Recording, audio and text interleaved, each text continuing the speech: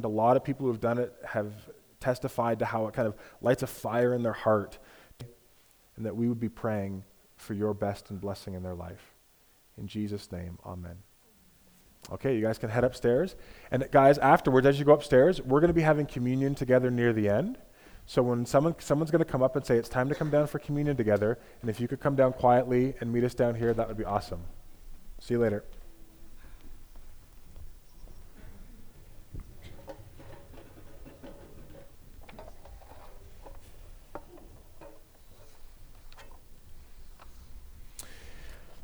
It's the first Sunday of the month, and one of the things that I like to do is take time to reflect on how God is challenging me to grow. What are ways that I need to grow?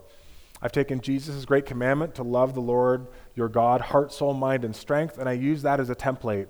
I break that up into 4 categories: heart, soul, mind, and strength, relationships, prayer, scriptural knowledge, and serving.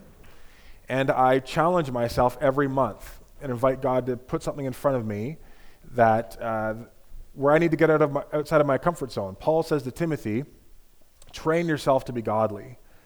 And growing as a Christian involves training. It involves taking up weight, taking up a challenge that's maybe a little bit outside of your comfort zone. Discipleship doesn't just happen. It's an active engagement where we intentionally partner and cooperate with God's Spirit in our lives and challenge ourselves to try new ways, to learn new things, to serve in ways that, again, push us beyond our own capacity or preconceived comfort zone. So what I'm doing this month is I'm going to be signing up for Freedom Session.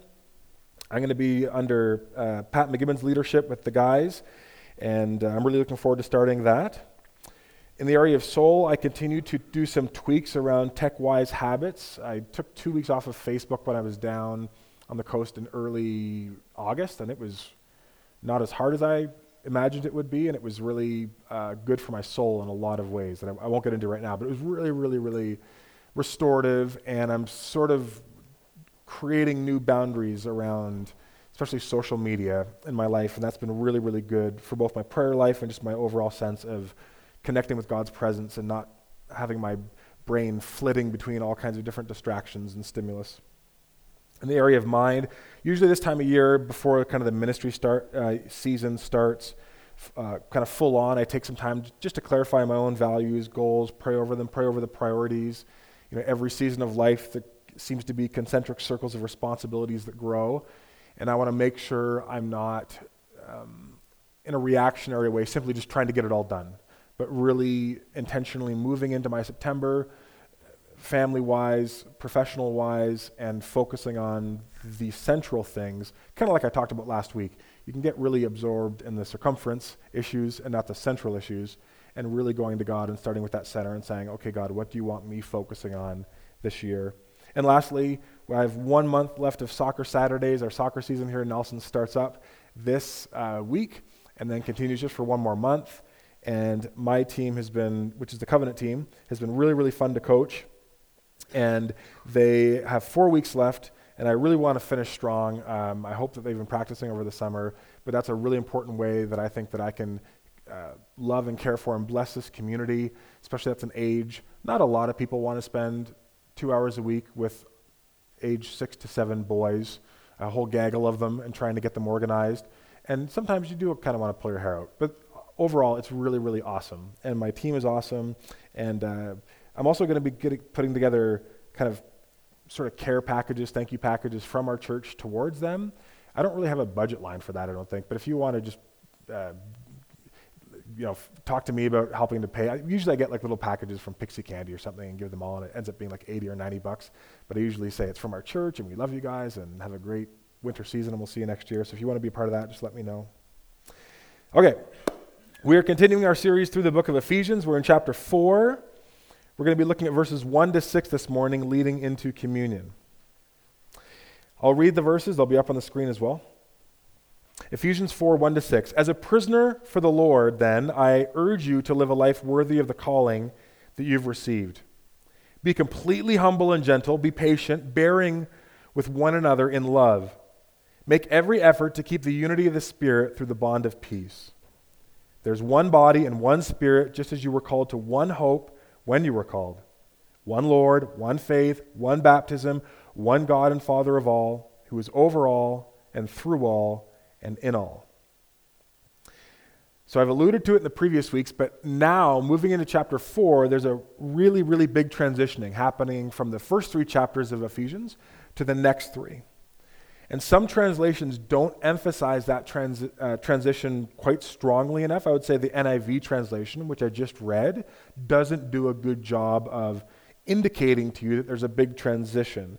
But the ESV and the NRSV translations do a better job. So the ESV says this in verse 1, I therefore, a prisoner of the Lord, urge you to walk in a manner worthy of the calling to which you have been called.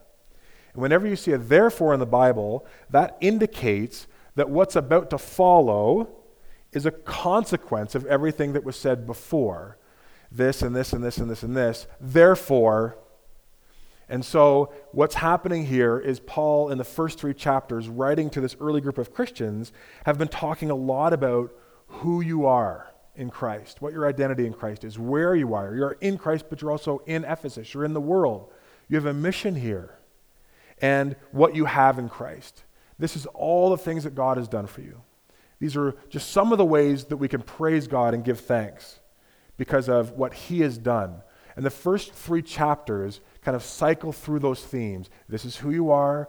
This is where you are. This is the mission that God has for you. And this is what God has given you. This is what God has poured out into your lives collectively as a church, but also as individuals who've placed your faith in Christ. So chapters 1 to 3 are a lot of issues of personal identity, big picture worldview, and how all of those are connected to God's gracious, redeeming, restoring, adopting, forgiving, restoring work that happened in and through Christ. And Ephesians 2, 8, and 9 is kind of a central tether to all of this because it says, and all of this is because of grace.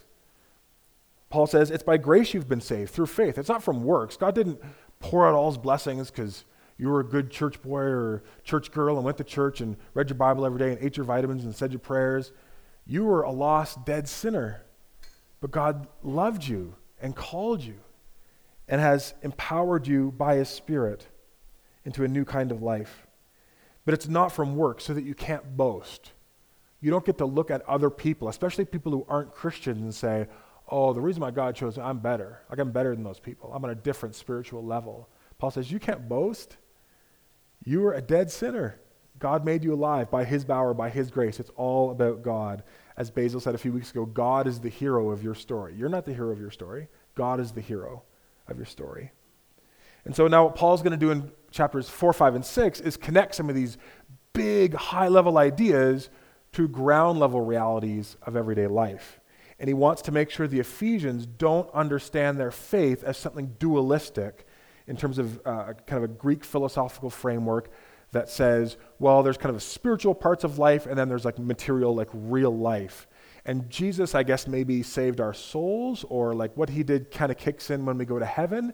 But now down here in the real world, life just kind of continues on its own. Paul says, no, that dualism doesn't exist. Jesus is Lord of heaven and earth. You are called to new life in Christ. You're not called to a afterlife in Christ. That's coming. But you're called to new life right now. That's why in verse 1 he says, as a prisoner then, I urge you to live a life worthy of the calling that you've received. He says, your faith has immediate application and impact on this life right now. No matter what age you are, no matter what you're going through in life, no matter where God has positioned you, you are now called to live a life that is worthy, and the word that he uses there is axios, which means that fits or corresponds to your calling in Christ. You've been called in Christ, and he's not talking about called like I've been called to pastoral ministry, or I've been called to be a missionary. Sometimes we use that language there. He's talking about the general call of God, the call of Jesus to say, come follow me, that every Christian responds to. Paul is saying, now I'm urging you, I'm pleading with you, I'm encouraging you to live a life that fits with that call.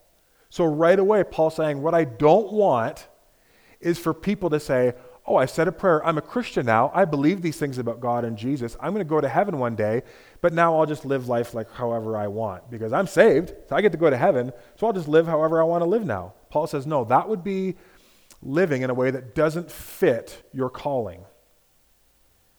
You have to integrate your faith with your life so that, not immediately, but over time, it lines up with the calling that you have to follow Jesus.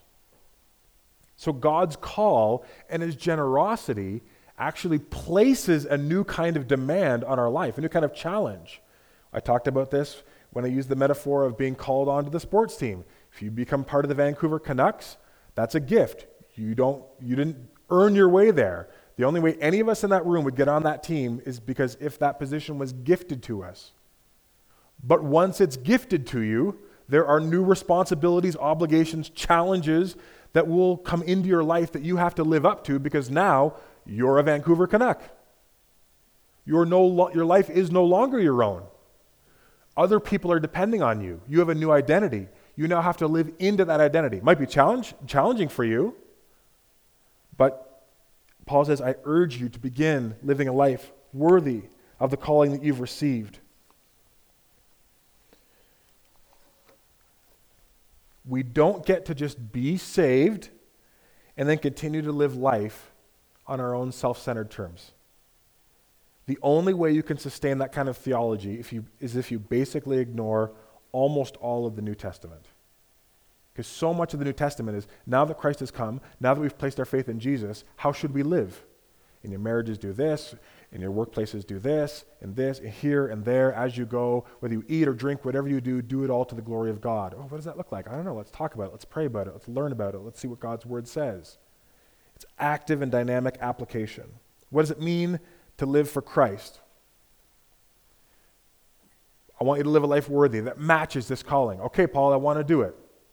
Now we read the answer, but think about how you would answer that. If someone comes to you and says, okay, I'm a Christian, I'm pretty new, I don't really know where to start. What are things that I need to be working on or doing?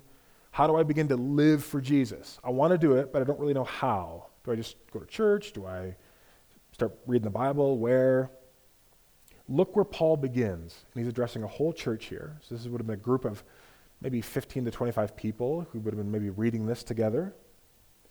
He says, be completely humble and gentle. Be patient, bearing with one another in love.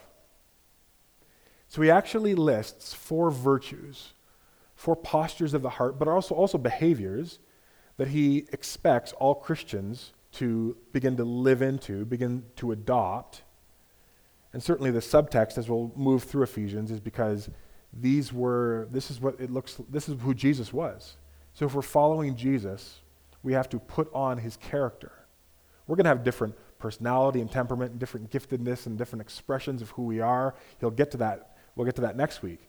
But there are some core unifying virtues that Paul says the Spirit of God wants to build into our hearts and lives. Humble. The Greek word is tepinioph.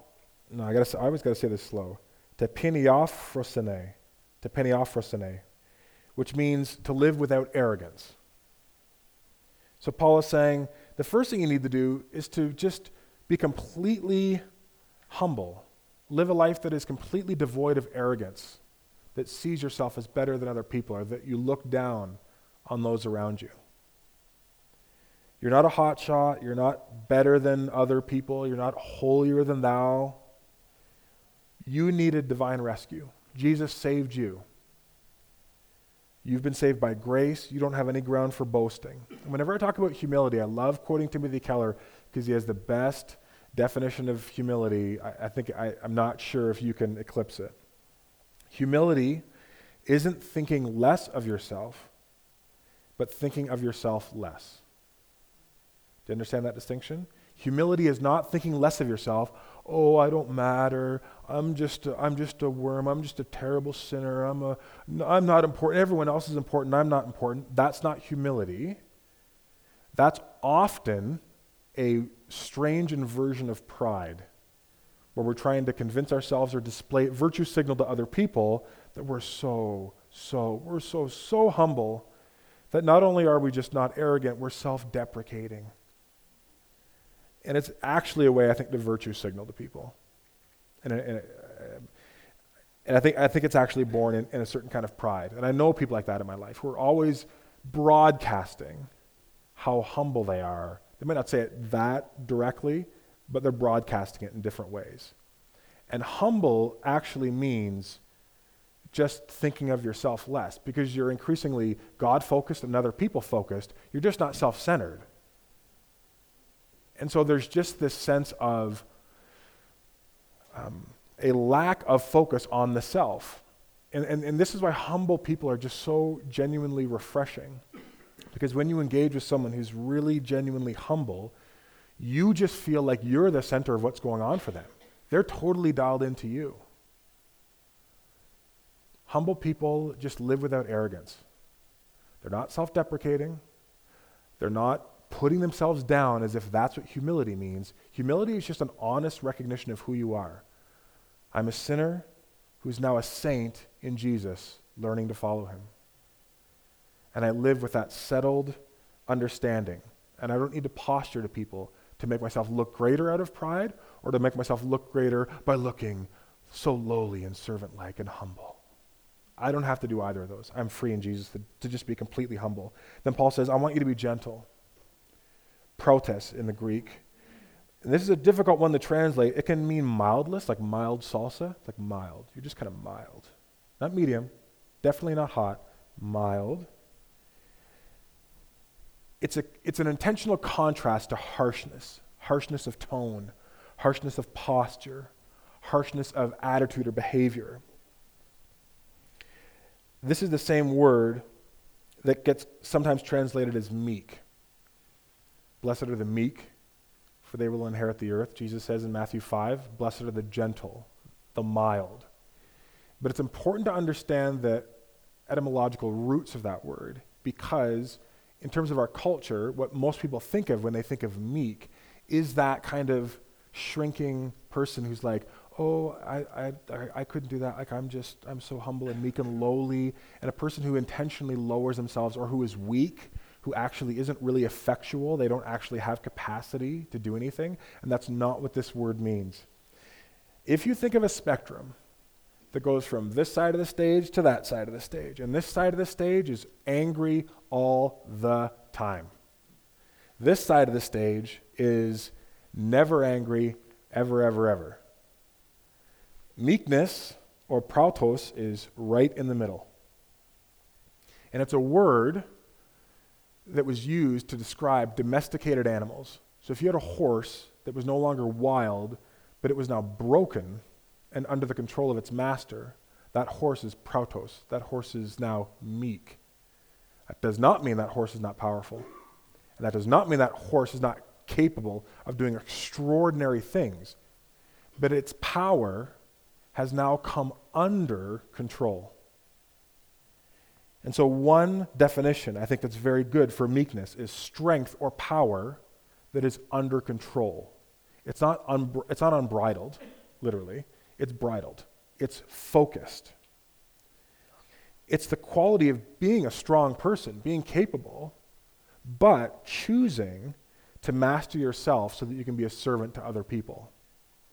So when Paul says, be gentle, he's saying, when you have the power, even though you have the capacity to lord it over other people, to be domineering, I want you to learn, like Jesus did, to live in a way that is meek, where your power is under control, because that's what Jesus had all kinds of power. At one point he said, when the script was playing out towards his crucifixion, he said, do you not think that if I wanted to, I could sort of just call upon my Heavenly Father and 10,000 angels?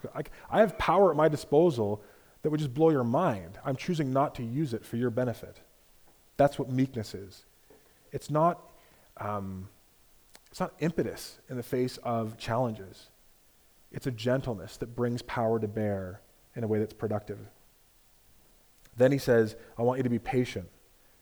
Macrothemia, which is a state of emotional calm in the face of provocation or misfortune without complaint or irritation. And this is a virtue that many people believe they're strong in until they have children. And then the wheels begin to fall off a little bit. It's amazing on the near side of having kids, where you judge parents and judge individuals, and then on the other side of having children, realize, wow, I thought I was a patient person. I thought I was a selfless person. I thought I knew how to stay calm in the face of provocation or misfortune. And Paul says, I want you to be patient people. That's one of the ways you're going to live a life that fits with this calling, is to learn patience. One of the ways I think about patience is the cultivation of a non-anxious presence. I like that language of non-anxious presence, where, in a sense, what we're trying to do is cultivate an inner peace that comes from knowing Christ, and then we can bring that non-anxious, peaceful presence into situations that are charged. So we're not allowing the environment to get inside of us. We're allowing the peace of Christ, which is in us, to affect and push back on the anxiety or the disruption happening in our marriages, friendships, maybe a workplace issue. Paul says, I want you to be people who are patient. And lastly, he says, I want you to be people who bear with one another. And the word there is anekomai, which literally means to put up with or endure. And because of the way the grammar is, it's not clear whether it's, I want you to also endure with one another as you're persecuted, or endure one another, put up with one another, because there's just going to be annoyances and friction. And some commentators will lean either way, but I think it's probably good reasons why you could imagine both and. And certainly pastorally, I would say the call to the church is both and. There are going to be times where we have to endure certain hardships together, like when Max passed away last year. That's something we endure and bear with one another. And then as we get to know each other and we realize, yeah, each other are sinners being put back together by the grace of God. They're saints, but they bear evidence of a life before God. And if you spend enough time with me, there's going to be irritants, some small or some large, some emerging from personality conflicts, some just emerging because I'm just immature in certain ways in my faith. And Paul says, I want you to be people who learn to put up with Jeff, to endure Jeff and some of his sinful idiosyncrasies. And I like that that's here, because it doesn't allow us to have a really romanticized view of the church where everything's going to be amazing and we're going to be best friends with everybody. And if we were all really following Jesus, there'd never be fights and we'd all just get along and it would be awesome. If that was the case, Paul wouldn't have to say, one of the things you're going to have to do to live up to your calling is to endure with one another, is to put up with one another. So there's a bit of a breath that we can release and say, oh yeah, like God doesn't expect church communities who are learning to follow Jesus to have arrived. We're saints, but we're all saints on the road of becoming more Christ-like, and we're learning. And often we learn through mistakes. And God is really, really patient with us on our journey. God often puts up with, he endures our one step forward, two steps back. God, I totally love you. And then in the next moment, I think I'm going to do my own thing. And yet God's Spirit is still leading us forward. And Paul says you have to take your cue from God's love and look at each other and to say, don't expect perfection. And there's a challenging subtext here, which means, yes, Christians are going to disappoint you. Other Christians are going to let you down. You thought in this situation, this person would call. You presumed that because you're going through this is the way the church is going to respond. You thought that because you're walking through these waters, surely these people would react this way. Or you came to church one Sunday and you thought other people should know what you're walking with, and no one went out of their way, in your minds, to connect with you. We're going to just disappoint each other, not even trying sometimes. Of course we will, because we're constantly, other people are going to disappoint us because we're going to disappoint other people. And so there has to be this level of grace that's extended to each other and understanding. And it has to be born out of this intimate knowledge of God's love for us, where God loves me. I'm learning how to walk in that love, and so I don't put the burden on other Christians in my church to have to be perfect. I can have hopes and desires that they would rise and love me in ways that are awesome, but if they don't, I'm able to say, that was disappointing, but I also can forgive them and move on. Because they aren't the ultimate source of my light and my life. God is. But if we don't cultivate that central relationship, we can put unfair expectations on people in our small group, on our spouses, on our friends, on pastors, on whoever it is, and then when they don't come through on our terms, we can think, I'm slighted, and then maybe we church hop and go to another church. And Paul says that's not the pattern that I want. I want you guys to learn how to put up with one another, how to endure together. And Paul says the key to all of this is love. He says, be completely humble and gentle, be patient, bearing with one another in love. And it's not the love that just comes from our own hearts, it's the love of God. Because he uses the word agape, which is very rarely used in the Greek. And it's the self-giving, self-emptying love that's used to define God's love for his people.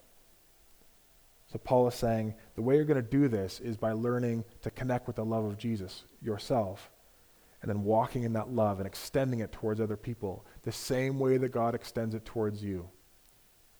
When you extended that love to someone and they didn't even say thank you, instead of getting in a huff about it, you're going to use that as a tool to remember how many times has God brought blessings into my life that I haven't taken 2 seconds to say, thank you very much, God. I've just taken it and moved on.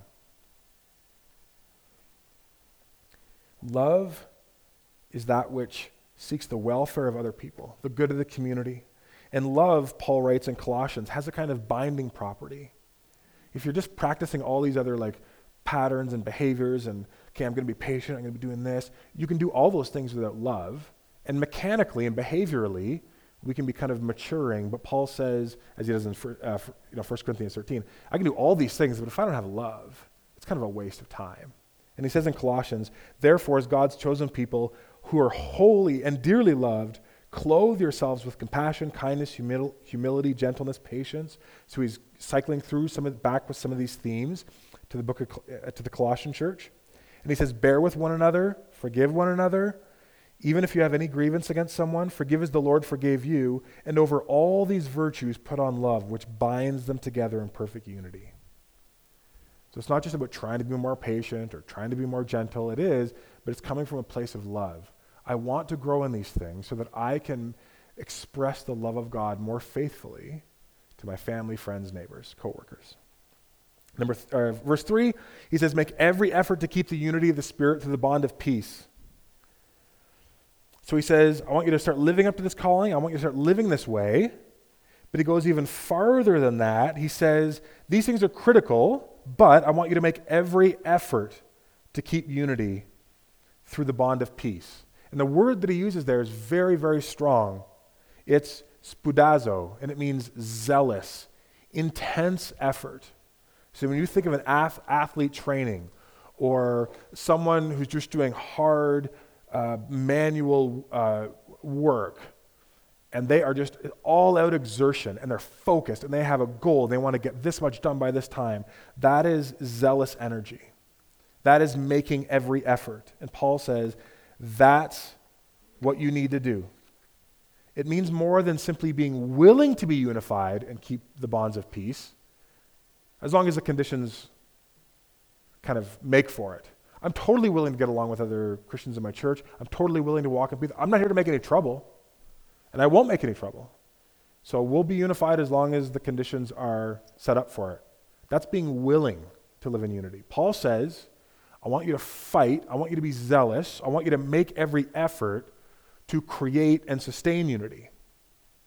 You've got to pursue this. You have to be proactive. There's a huge value placed on unity here, and Paul is saying to every single individual Christian, you got to fight for it. You got to do something every day, every week that builds unity and sustains peace. This is Paul saying, I want the church to be unified in its love for God and its love for each other and its going out into the mission of God at almost any price. at almost any cost. And that means everyone's got to make an effort. It means being proactive and making an intense effort to not just being willing to have unity, but to say, what could I do to strengthen unity in my church? What could I do to increase peace? What does it mean to make every effort? Let me share two things pastorally that I have found over the years to be very, very helpful, personally and pastorally. So obviously the virtues that we talked about, learning to walk in gentleness, patience with each other, those are very, very key. But there'd be two other ones that I would want to draw your attention to. The first is, no longer regarding anybody from a human point of view. Paul writes in 2 Corinthians, he says, Christ's love compels us because we're convinced that one died for all and therefore all died. And he died for all that those who should live should no longer live for themselves, but for him who died for them and was raised again. And then he says this, so from now on we regard no one from a worldly point of view. Though we once regarded Christ in this way, we do so no longer. Paul says you have to learn to see every single person, every single Christian that you know, not from a worldly point of view, meaning they're just a collection of these experiences and these temperaments and this height and this accent and this history. That's understanding people from a worldly or human perspective. He says, I want you to understand them through the eyes of God, which is they are a saint, they are loved by God. All these attributes that he's going to talk about in Ephesians and in the other books, they are an adopted son and daughter of the King. They are going to be spending eternity with God. They are a recipient of grace. They are a member of Christ's body.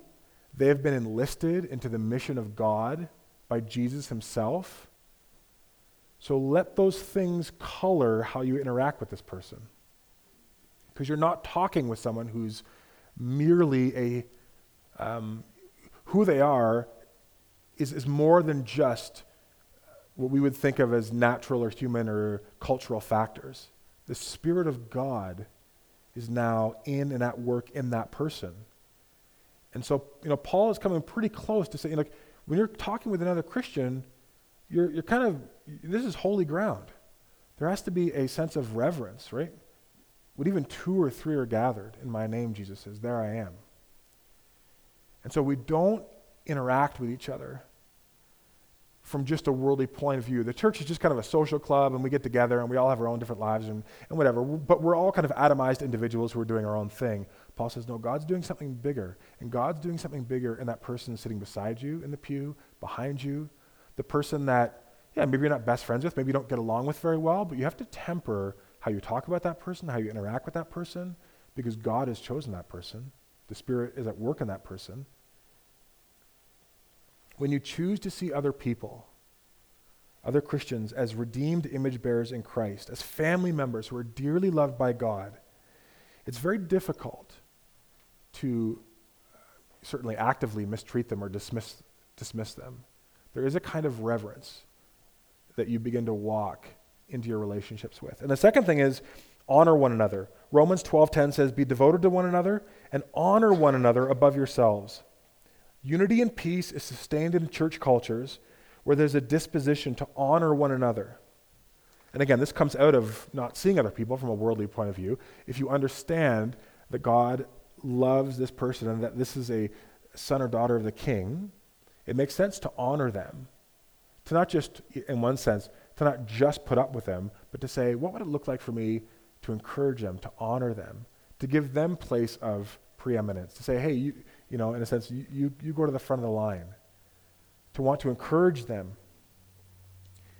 As churches look for ways to honor each other, then what happens is you create a culture where instead of being quick to criticize, quick to condemn, assuming the worst, what happens is you begin seeing the genuine good. And it's not a naive, I'm ignoring the fault lines of, let's say, Jeff, but it's just I'm seeing more than just the fault lines, and I'm seeing the work that God is doing in Jeff. And again, that softens how I approach Jeff, even if there's confrontation that needs to happen.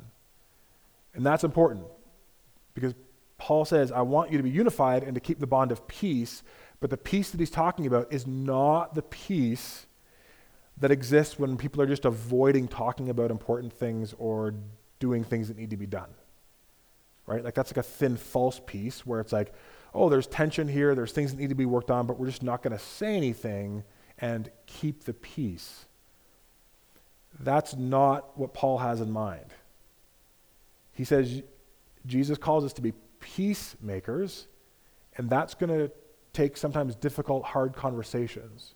So to live in the unity and peace doesn't mean we all just are nice to each other and never confront. In Jeremiah, the prophet says, the leaders dress the wounds of my people as though they weren't serious. And they say, peace, peace, when actually there is no peace. It's not a Christian virtue to have gaping relational, emotional, psychological, spiritual wounds in a community and put some Band-Aids on it and be like, oh, it's all good. Jesus is great. Okay, we'll ignore it. Let's move on. That's not peace. That's not courage. That's not being the church. Being the church says, wow, this is a wound. It's going to fester unless we talk about this difficult thing, have this difficult conversation with this friend, confess this sin, move into a place of repentance. So as peacemakers, Christians have to be willing to courageously and painfully and honestly deal with the things that make for peace and to take away the blockages that interfere with genuine peace taking root in a community. One commentator said this, to be a peacemaker is to be a fighter, because the peacemaker makes trouble to make peace. The scripture enjoins us in the aggressive pursuit of peace. It tells us make every effort to do what leads to peace and to mutual edification in Romans 14, and then Romans 12, if it is possible, as far as it depends on you, live at peace with everybody. And again, that living at peace doesn't mean if I've hurt you, then you just pretend and say, well, I'll just forgive Jeff. It really hurt me, but minimize it. But then that festers. It's coming and saying, Jeff, maybe you didn't mean to say this, or I'm sure you didn't, or maybe you didn't understand the effect on me, but when you said this is how it affected me. I wanted to talk about that with you, because I just want there to be short accounts, and I don't want this to fester, and then we have a good conversation, we pray together, and then it's done. That can be an awkward conversation, especially if that hasn't been done right away, and it's 3 months later, 6 months later, 5 years later. But to strive towards unity and for peace means those are the kinds of conversations that need to take place sometimes. We don't avoid saying important things or doing the things that need to be done. Verse 4, 5, and 6, there is one body and one spirit, just as you were called to one hope when you were called, one Lord, one faith, one baptism, one God and Father of all, who is over all and through all and in all. What got repeated a lot in those 3 verses? One. Paul says, why go through all this trouble? You want to live for Jesus? Yes. Be gentle, be patient, be bearing with one another. Oh, it's a lot of work. That's hard. Yeah, it is. But the nature of our faith is unitive. The Christian faith, we don't serve a fractured God with a fractured agenda. We are one church. We belong to the body of Christ, of anybody all over the world who's unified in their love and devotion to Jesus. We follow one Spirit. We have one hope. There's one Lord. There's one faith. There's one baptism. There's one God. So unity and being unified is the lifestyle of the church that fits with the calling that they've been given by Jesus. And that's why it's important to fight for unity and to fight for peace. Because for us all to go our own way and do our own thing is a mismatch. It doesn't fit with our God, who Father, Son, and Spirit is unified in love and in mission, and has given us one baptism and one faith, and given us one family to be a part of. And so we're to fight for unity, Paul says, because there's a theological, there's a kind of a bigger, larger theological framework that informs why we're fighting for unity. Because our Christian faith is unitive. God is united, 3 persons in one, we are to be united. And even though that's hard, we are to strive towards that until Jesus returns. That's not like a side thing, like if we have time or if we get to it. This is one of the first things, again, that Paul says to do to those who are kind of saying, so how do I begin to follow Jesus? start to build into unity, start to cultivate peace within your community. So here are 3 questions that might be good for us to prayerfully reflect on today in the week ahead. Number 1, which of the virtues that Paul lists in verse 2 do you think are personal strengths of yours, or which are weaknesses? Which do you need to give attention to? Which are things that you would look at and say, either dismiss or hold at arm's length, or to say, I don't want to do the work that virtue demands, or I wish I could just say, well, I'm an INFJ and the Myers-Briggs, and so we're not really patient, so I don't have to worry about that. We can dismiss it that way, instead of saying, no, this is a calling that I have in Christ. Which of those virtues needs to get your attention? Number 2, what is one way that you could make every effort to keep the unity of the Spirit through the bond of peace this week? What's one way? Maybe it's sending a card of encouragement, an email. Maybe it's going out of your way to really pray for a handful of individuals or families in this church. Maybe it's making a meal for someone. I don't know, you pray about it, talk to God, say, what would be one way that I could love on someone in this church in a way that would build into unity? Maybe that's picking up the phone and saying, I've been avoiding having this conversation, but I think I've wronged you, or I've been holding resentment against you that isn't right, and I'd like to talk to you about it and apologize face to face. That would be awesome. Hard, but that would be peacemaking. That would be amazing. And number 3, how might these virtues apply not just to our relationship as a church, but in your friendships, your family, your marriage, your workplace, the cultivation of these things? How can I maybe take a few minutes and say, Holy Spirit, what would it look like for me? Could you give me an idea or a prompting? How could I bring this to bear in my workplace where there's such a lack of unity or a lack of peace? Or in this relationship where there's a lack of peace? Could you show me how to wisely do something, say something that would make for unity and peace in this situation? Because I'm tired of walking in disunity. I'm tired of walking in chaos. I'm tired of walking on eggshells. I'm tired of the fake peace where, in this context of my life, we're kind of just avoiding talking about the things that we know we need to talk about, but it's just hard. Holy Spirit, will you help me? These are also good questions to reflect upon as we prepare to participate in the Lord's Supper together. Because coming around the Lord's table to take bread and juice as a reminder of Jesus' broken body and his shed blood for us is one of the most unifying practices that Christians can do together. Because we're saying we are all in this together. We are following one Lord and one faith. We've been baptized into the name of Jesus, Father, Son, and Holy Spirit. We are brothers and sisters together. And we're all, by eating the bread and taking the juice, communicating, we're part of the same family. And families have their issues. But healthy families are striving towards unity and peace. And when we come to this table, part of what we're declaring to ourselves and to each other by eating it is, this is hard, and I might not be able to take 3 steps ahead, but I can take another step this week. God, would you show me the things that make for peace?